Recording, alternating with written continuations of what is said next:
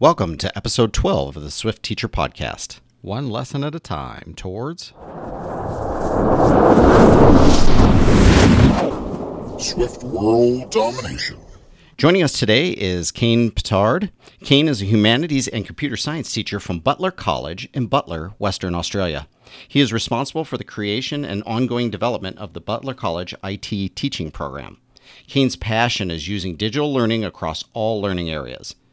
Previous to becoming a teacher in 2013, Kane worked as a systems administrator and owned a computer consulting business.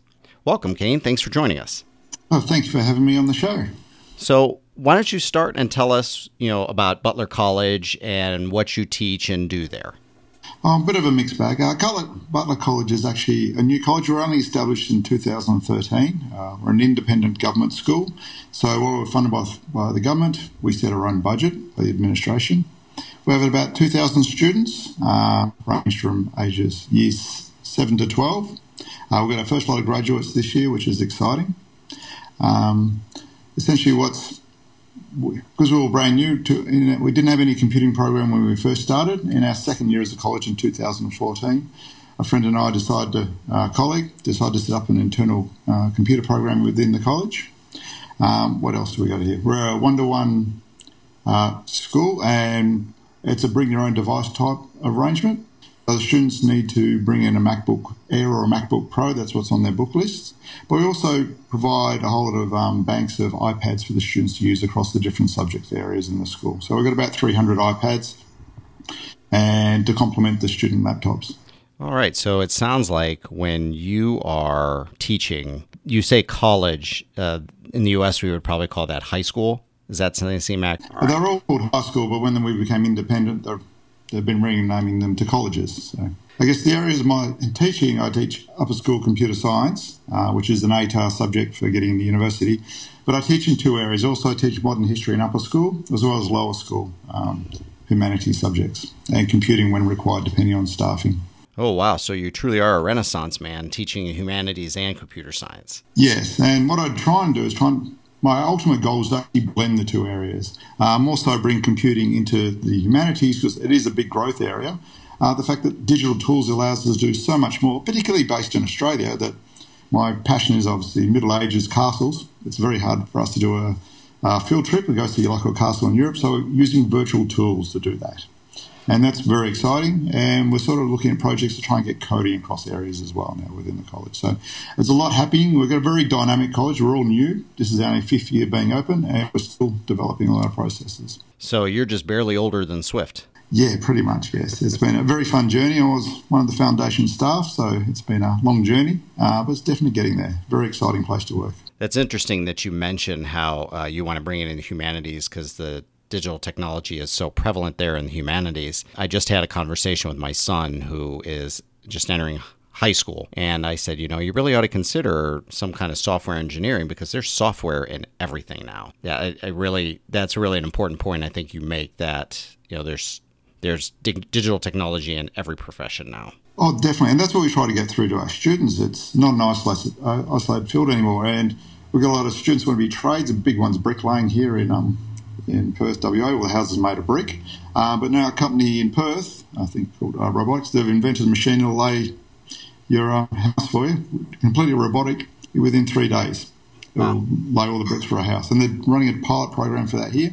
They're going to build 10. So what does that mean for the future of bricklayers? Future doesn't look so good, does it? Not for certain professions, no. So how did you start, or what was your journey to teaching coding? Well, when we started off, it was just the general IT course. So the person who helped me set up the IT program, she also worked in humanities.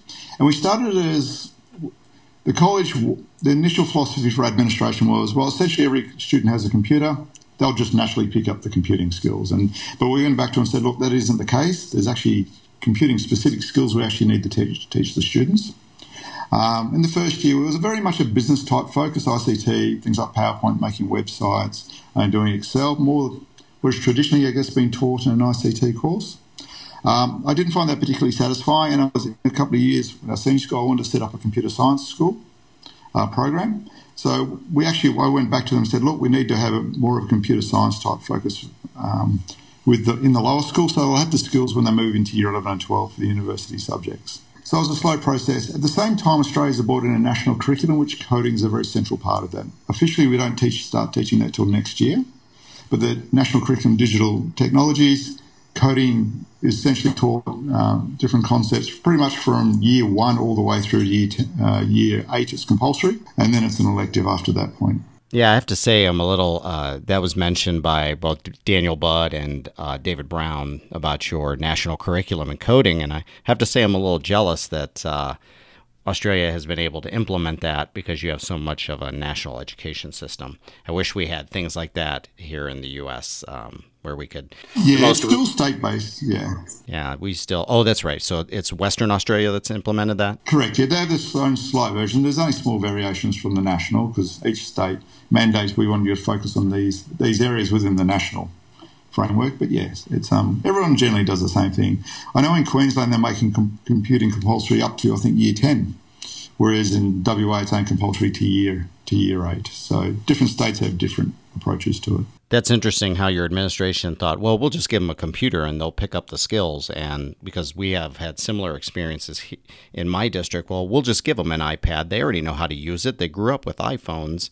And we said, well, the kids have they know how to use their iOS devices for social stuff, but they don't know how to use it for production and learning. So we have to teach that. So it's funny how that's a similar argument. And it's amazing. I call it, I don't really like the term digital natives. Yes. Just because they grow up with, but they actually don't know how it works. They know what they do know. And as I said, the students have said, once you get outside what you're used to, what your friends use, you're no different than my grandmother who got her first computer at 90, and started using it. She got herself a laptop thing. But once they get out of comfort zone, I know the first time I showed them, show source on a HTML page, they're like, wow, that's what's behind there. And then you start to get their interest. So, but they're eager. But I think the main difference is being digital natives, which I don't really like. They're not afraid to have a go. Right. Yeah. And I always tell students, how I learned was just to sit and play and not afraid to break stuff. So, yeah, I think you're probably right. The digital natives aren't afraid to play. And the reason we got into coding, I want to put, obviously, it's an essential skill, but also I think it has a definite end product in there. A lot of the other things we do in curriculum look at databases, networking, but when we teach coding, there's a definite end product they can actually work towards, and something they can develop themselves outside the school with just a laptop and some time. What is your favorite part of teaching coding? My favorite part, I guess, is solving problems, and that's what coding exists.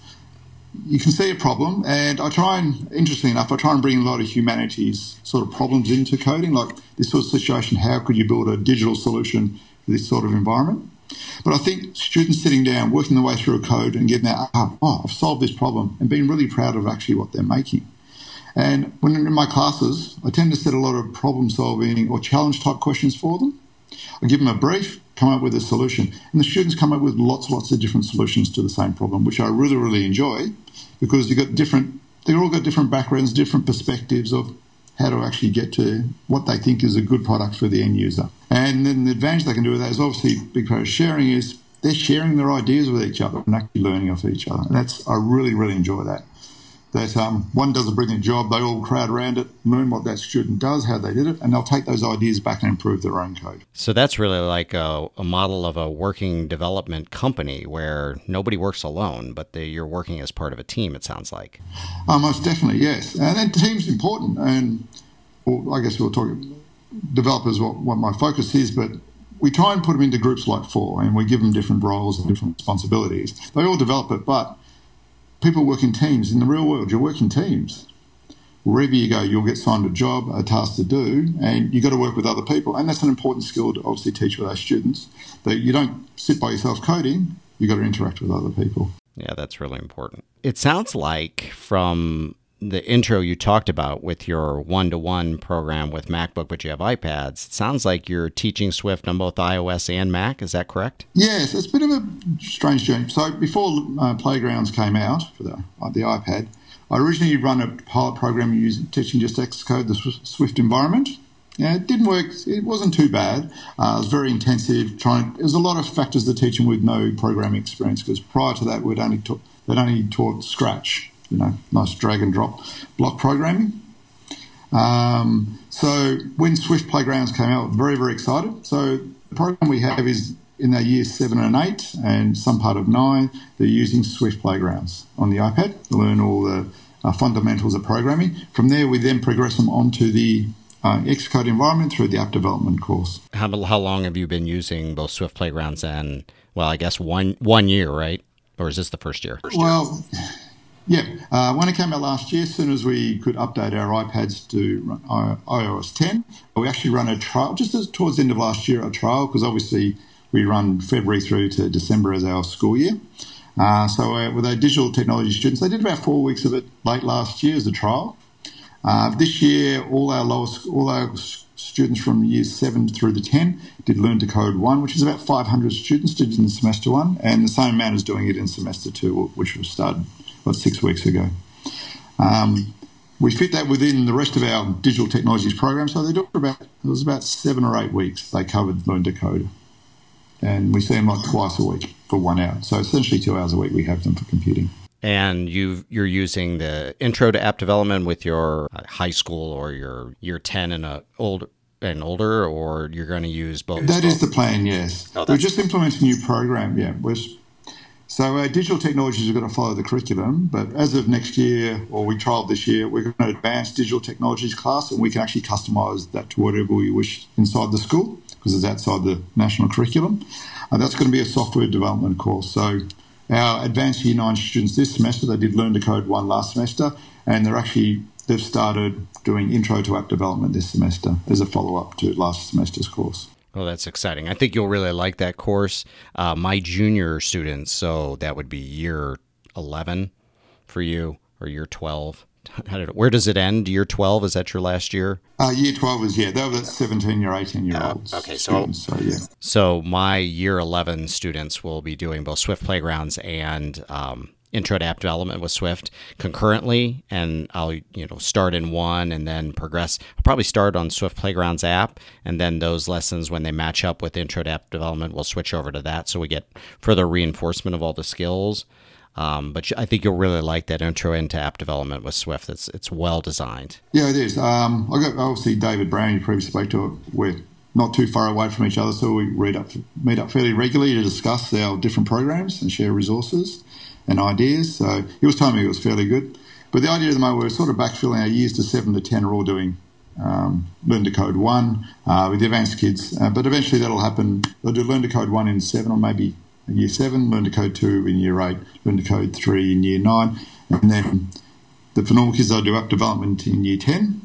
But the advanced students, we want to go into the university level subjects, they'll actually start that at Year 8 as of next year. We've got an advanced computing in basically Year 8, 9s and 10s, and they'll be on the software development path. So from Year 8, hopefully we'll do Intro to App Development and then push them through, and they'll start working on essentially 3 years worth of projects. Oh, that's fantastic. They'll really get a nice basis for if they want to head to university of computer science and programming.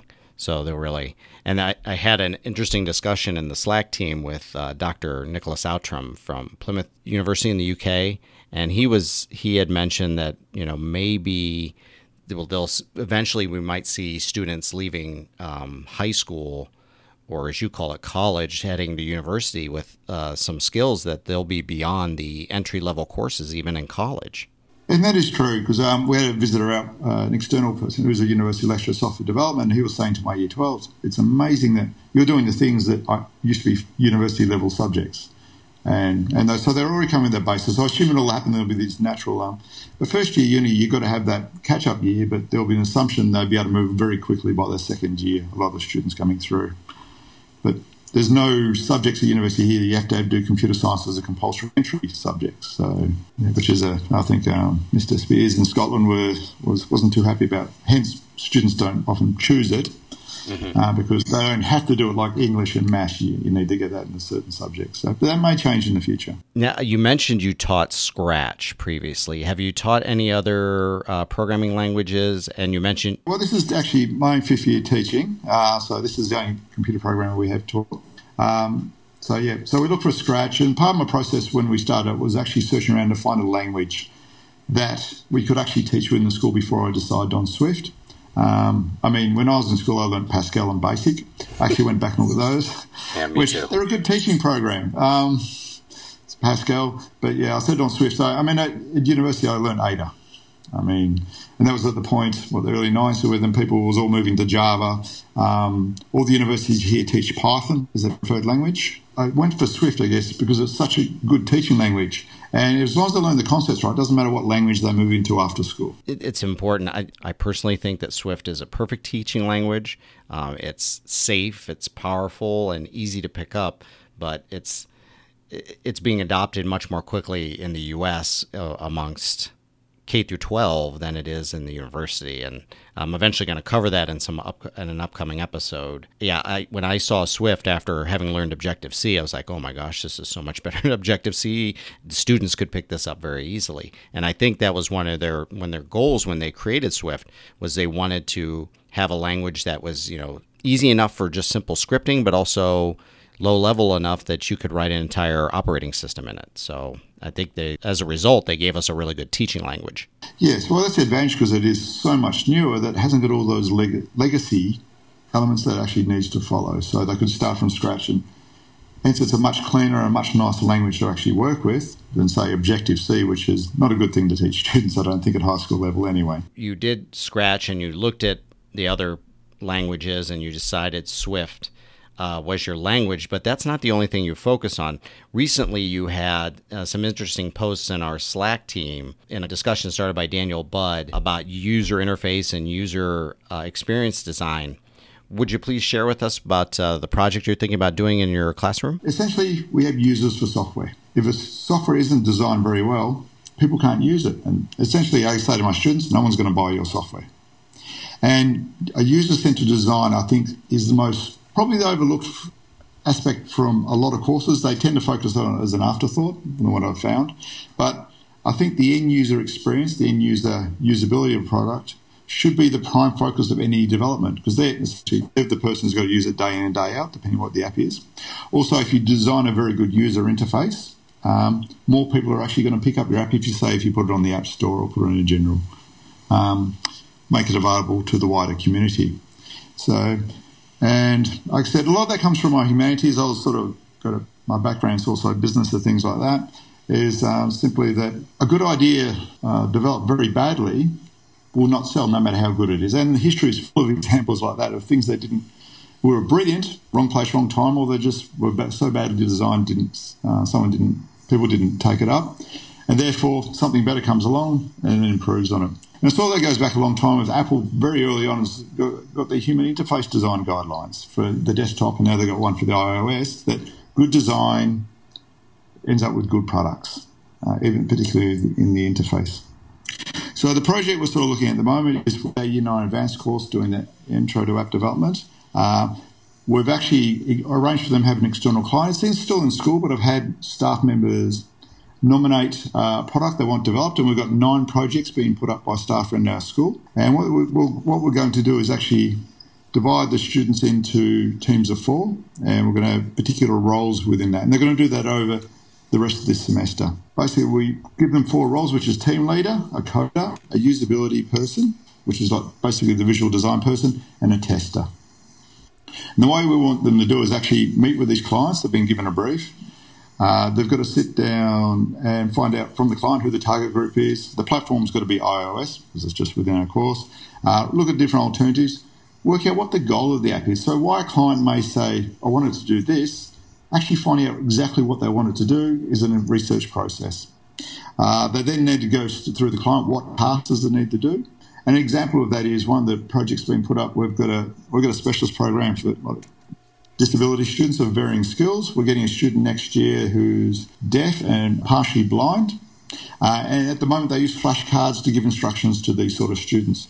And one of the projects they want to put up is actually one they can use an iPad to give visual commands or verbal commands as well as an image to give these students instructions very quickly and easily that they can actually follow. And to many of these students, they won't actually know, because they don't have the life experience, what it's like. So they've really got to work with the project, the client, which is the teacher, find out the exact requirements, and then come back with and try and build a project. So that's part one. Part two is the students go away, write a design brief, write down what they think the software needs to be, who the users are, what platform they're going to put it on, and outline what the app is going to achieve and how they're going to do it, and then they get the client to sign off on that. So it's actually a real-world sort of business type arrangement they would get.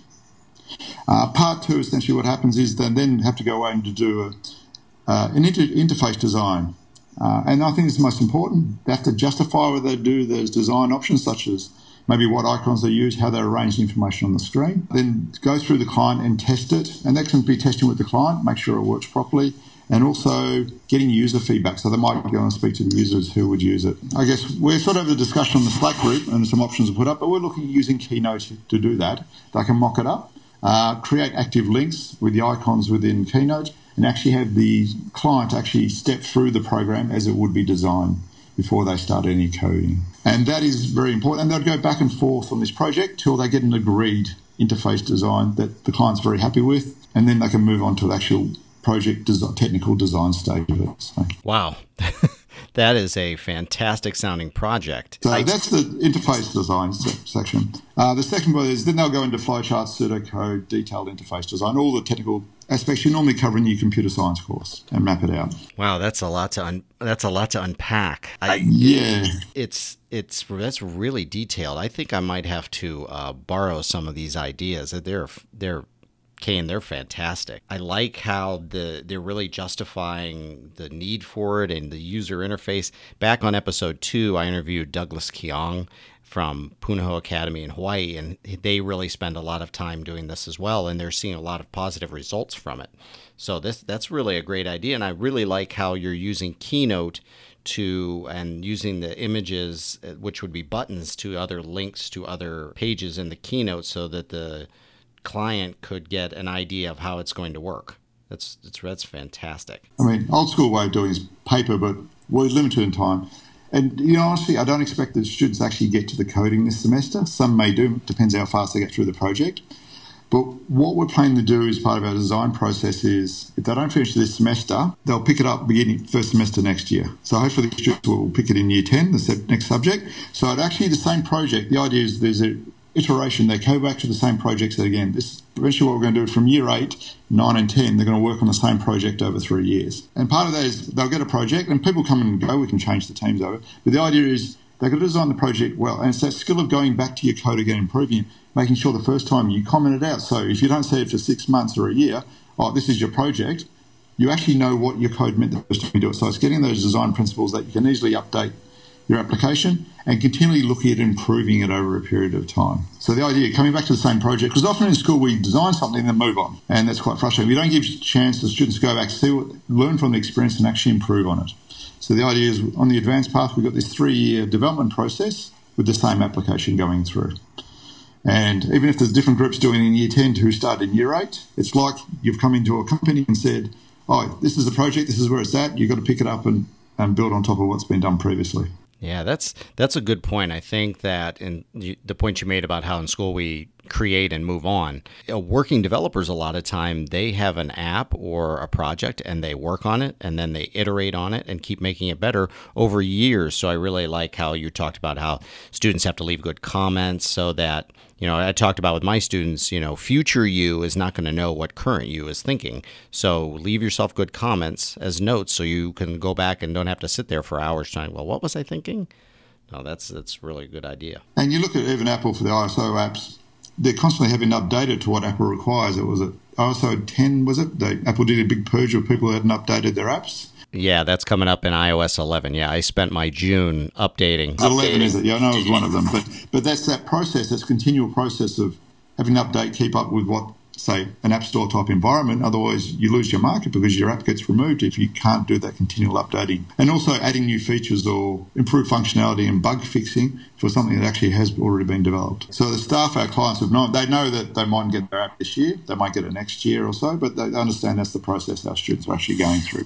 And we've had a very interesting range of apps, and like we had the disability one there. Phys ed people, there's probably apps out there, but phys ed people logging times and even making sure students log in the correct uniform. One staff member wants a random thing that'll give suggestions what they should eat for lunch as an app, like random. And it's like, and the weighting of how much is it. So we had a huge range of different ideas coming, which is fantastic. Yeah, that's yeah. Teachers have no shortage of good ideas, do they? Yes, most definitely. Yeah, and we got the standard ones, spelling for the year 7s and 8s, spelling type apps and things like that. We actually interesting. We had apps that, knowing the knowledge across school, said another reply, no, this already does that. So some teacher sent me a message, can you get for our specialist program, can you read out the iPhone screen? Read out the text. Oh, that's already a feature. You can go do this. This is how you do it. Or they said, I need a brainstorming app that can work in Teams. Well, Poplet does that. There's already tools out there. What is your favorite feature of the Swift language? I think, it definitely has to say be readability. So if we sit down there, so coding in Xcode, I like just readability, auto formatting it does, the spacing, tabulating, things that I guess in the past I'd have to do manually.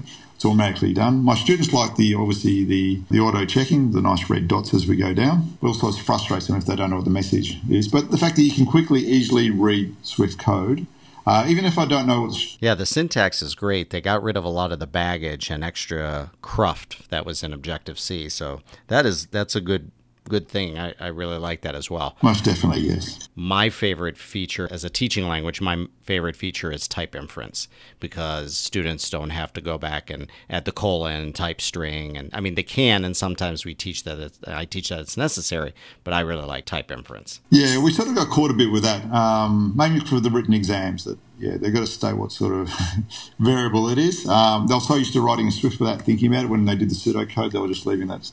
It's an academic thing, writing their pseudocode for exams. They weren't putting that back in because also naturally it was done for them when they were coding. So that was just a lesson we learned, actually using Swift to then relate to what they've got to do on the written side of project. What has been most surprising to you in teaching Swift? The most surprising thing, I guess one thing Apple's really pushing it, but what I really like is the amount of hardware that's actually being linked into Swift now, and how rapidly that's come on in 8 months? Is it about 8 months or 9 months since Apple officially released Playgrounds? And that is very, very important, I think. Obviously, Apple got a lot of weight, so manufacturers are adapting to the Apple environment, which is good. But the fact that the kids, especially the students, after, say, we were introducing first time this semester, after they do the functions and loops lesson, after that we get them to use the spheros to actually have practical applications for their code. And that's part of the problem we had was students, when we just didn't have that hardware interaction with them, students found it a bit monotonous going through the Learn to Code program. But the fact that we can now take them out and do hardware-based activities, they can program it, test out their code, I think it's surprising and also very, very beneficial for our education environment. We've got Spheros, we've got MBOTs, which I've got a beta version for the playgrounds. There's some code for that as well. We've got EV, obviously Lego here as well in this college, and we're looking to get some Parrot drones as well next year out of our budget. Being able to see a result of your work is always motivating. We have Spheros, and I'm looking to get some Lego Mindstorms because of all the new additions in the Swift Playgrounds app, which, believe it or not, that has been out for iOS has been out a year now, but the Swift Playgrounds environment has been out since they released Swift, but it was in Xcode originally on the Mac. Apple is working very hard to iterate and keep developing those tools, especially Swift Playgrounds for iOS. I mean, in a year, they really added a lot, and I really like what you say about the students having the hardware, and that edition in version 1.5 is very popular, and I'm looking forward to using it. Most definitely, yes. Yeah. And now I think it's not surprising because Apple's so big, but the speed of what's happened and the support they've got. And I imagine there's a lot of people working behind the scenes at Apple making that happen. Yeah, I'm sure there are. How have your students responded to learning Swift? It's a bit of a mixed bag. So our advanced kids are fantastic, and they're loving the intro to app development, much more enjoyable. So first time we ran it was last year, large scale for the whole school, and a lot of students found it monotonous. So this is compulsory every year, 7 and 8 students. So even students that aren't interested in computing are required to do it. And that's probably our biggest challenge. So our good students loved it, the ones who would normally pick computing as an option, but not so much our students that couldn't see the relevance to it. And they found a bit monotonous to go through, and then we didn't have the hardware, so they couldn't make the link of where it was going. And so we actually redeveloped, between the semester breaks, we've sat down and redeveloped our course a lot to actually try and target those areas and target those kids who are actually getting much more engaged. So what we've done this time, so first time we pretty much Learn to Code, pretty much as it was out of the box, prescribed by Apple. And they learned the skills, But we found about 2/3 of the way through, the students became less motivated. So what we've done this time is obviously we've introduced the hardware, the spheros after the functions, which is lesson 3, and towards the end as well, so they can demonstrate their skills. But what we found is a lot of students, the reason they got bored and disengaged was they'd do the first 3 or 4, not really read the instructions properly, and then get stuck.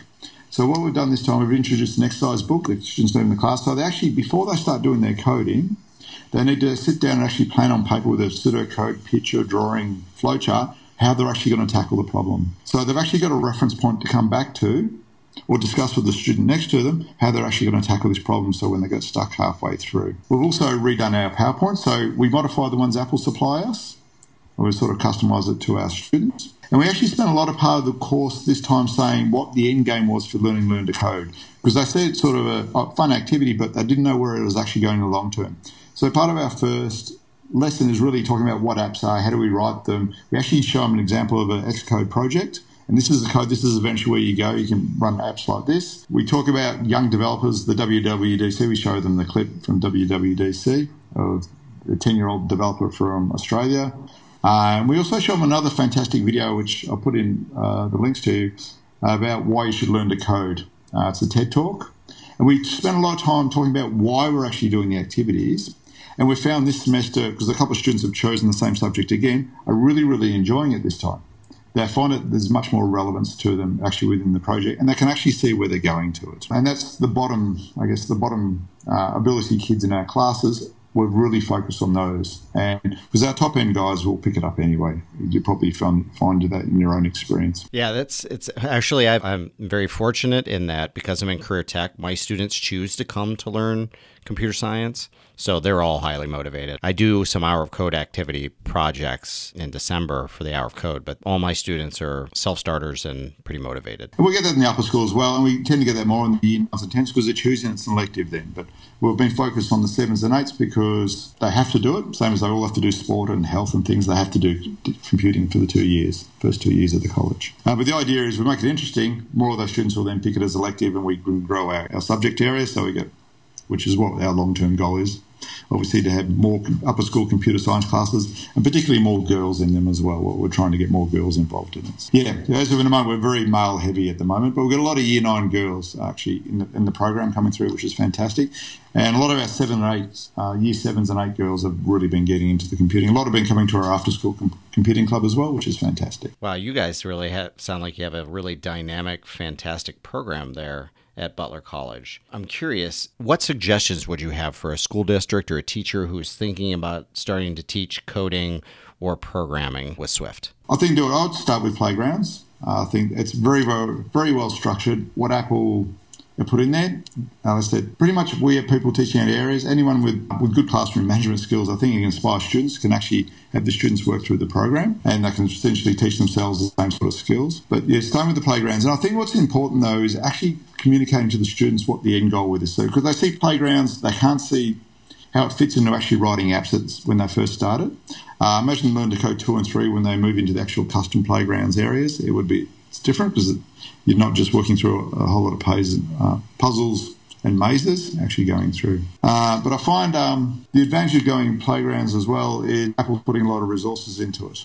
I think that's very, very important. And obviously, I think a very important thing if you're teaching, going to move into actually teaching Swift is actually join the Slack group because there's a lot of fantastic people up there and sharing ideas. And obviously listen to these podcasts as well. Because I've actually got a lot of very good points off listening to the previous podcasts of actually even incorporating into my programs. I think it was Mr. Spears, he was talking about the no delete rule in his class. I think that's fantastic. I hadn't thought of that. Now we do that as part of our teaching program and things like that. So just getting other ideas from teachers have made our program so much better than what we just thought about, what we was thinking in-house to do it. Yeah, just like development, working as a team is better. I think that's a very good point. Thank you for the commercial.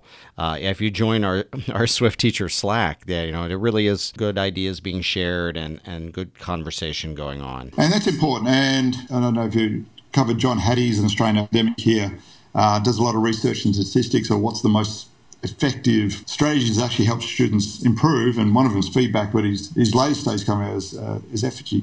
I think I said that right. Between staff, there's the ability of staff to work together to benefit the students in collaborative groups. is they found as one of the most, has the biggest multiplier in improving student ability and success in the classroom, is that teachers shouldn't be working alone. We should be helping each other out, developing joint resources and sharing them, because then we all benefit from that, and so do our students. Good point. I'll be interested to see. I'll have to check that out. I'll be interested to see his work, because I think, he's quite well known. At least definitely, it's Australian Academic University of Melbourne he works out of. I have not heard of him, but I will definitely check that out, because we call it team building time in the U.S. A lot of schools have moved to more of a team. Teachers that teach similar will have a group of students, and they'll have common planning time to work together. So sounds like what he's working on. Yeah, sort of, we do it across departments, but yeah, some schools, I know one of the private schools my daughter will eventually go to is, they put all the year 7 middle school teachers in the room, so they're all working together, whereas at the moment, all the HAS teachers sit together, all the computing teachers together, English teachers together, because we're such a big school. So we're sort of in our departments, but we do a lot of, it's important we talk across campus to each other, to the different departments.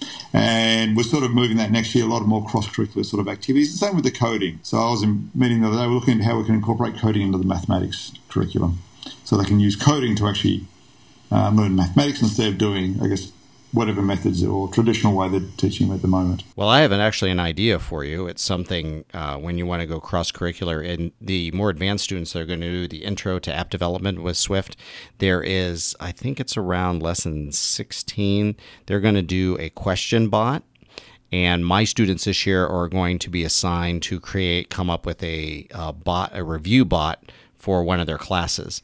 So they're going to pick one of their subjects they're going to study, and then they're going to come up with a bot to help them review for something. And then we're going to push it out through our MDM so other students in their class can also download it as well. And that's where we want to go. And that was something looking at outside my student classes, actually writing playgrounds for my humanities area. So they can write Swift playgrounds, and I've got items in there all for mathematics. So that's what we're sort of exploring at the early stages of the college.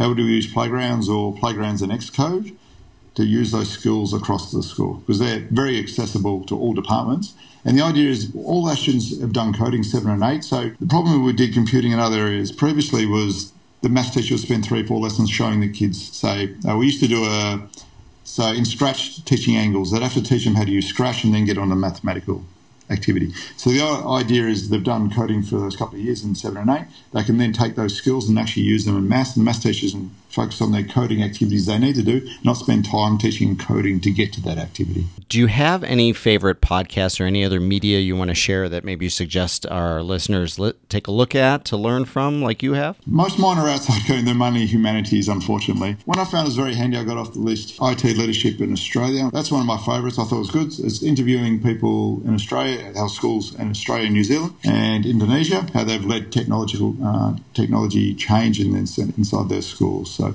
most of my podcasts, unfortunately, are history. You want the history of Rome and Greek ancient history by Kane. They're brilliant if you've got some history thing. But one I would suggest people to look at is actually go look at the TED Talk, Why You Should Code, Why You Should Learn to Code by Genco, Genco. It's a TED Talk. It's fantastic. It goes for 15 minutes. I actually play it with my students whenever we start programming. Because the message there, he talks about how computers can be used. He talks about your phone is millions of times more powerful than the computer that took the Apollo program to the moon. But the best thing of it, he doesn't tell computer programmers, don't learn to computer program to be a computer programmer. Learn to computer program to bring those ideas back into whatever job you're doing at the moment, whatever it is. So it's not a computing talk, it's how to get computing skills and use it in every type of industry. Well, that's fantastic. I will put a link to that in the show notes. And it's a brilliant intro to coding because it puts into perspective where it fits in their greatest scheme of their life. Where can people find you or your work online? The best place is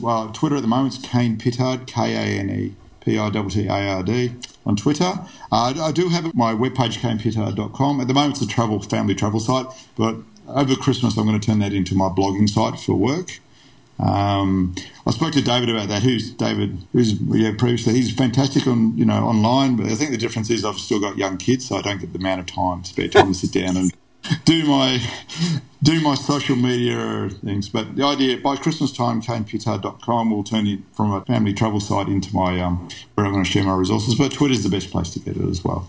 And you can send me a message there. And I'm happy through the Slack group or Twitter share any of my resources of ideas, because I think sharing's fantastic. I was at a professional learning conference called iPad Palooza. It was in the summer of 2016. They brought in a speaker. His book was Steal Like a Pirate, and talking about how some of our best ideas we get from other people, and you just incorporate it and build upon them, and then the ideas just keep growing, getting better. I like that idea of sharing. You want to take a history view on that, because one of the ones I think Spears gave, how the modern economy in 50 things that made the modern economy. I got that off one of your other speakers, and it's brilliant. But I guess one of the historical point of view was to think that the Europeans didn't invent, but they adopted other people's ideas very well, like paper and gunpowder and things, and they did something with the technology that other people really didn't. And you can see how it sort of benefits their worlds and their economy, that getting someone else's other idea, and they might put it out there, but it doesn't mean they don't follow through or get it to its full potential. And that's why sharing the ideas, that people give you a different perspective you've never thought of, and you can grab that and run with it, and they can get feedback off you and improve their practice as well. And that's what it's all about, I think. I have a special announcement for our listeners.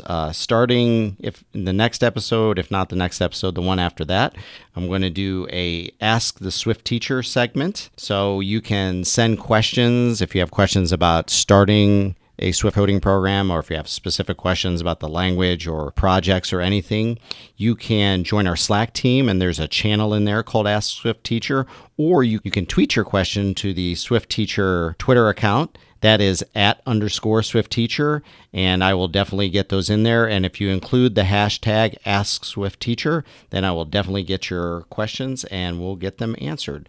So, Kane, thank you for joining me today. I really appreciate you taking your time and sharing all your great ideas that you have. Very happy to have on and share my ideas, and I look forward to the future episodes where I can hear about other people's ideas. Time to get Swifty.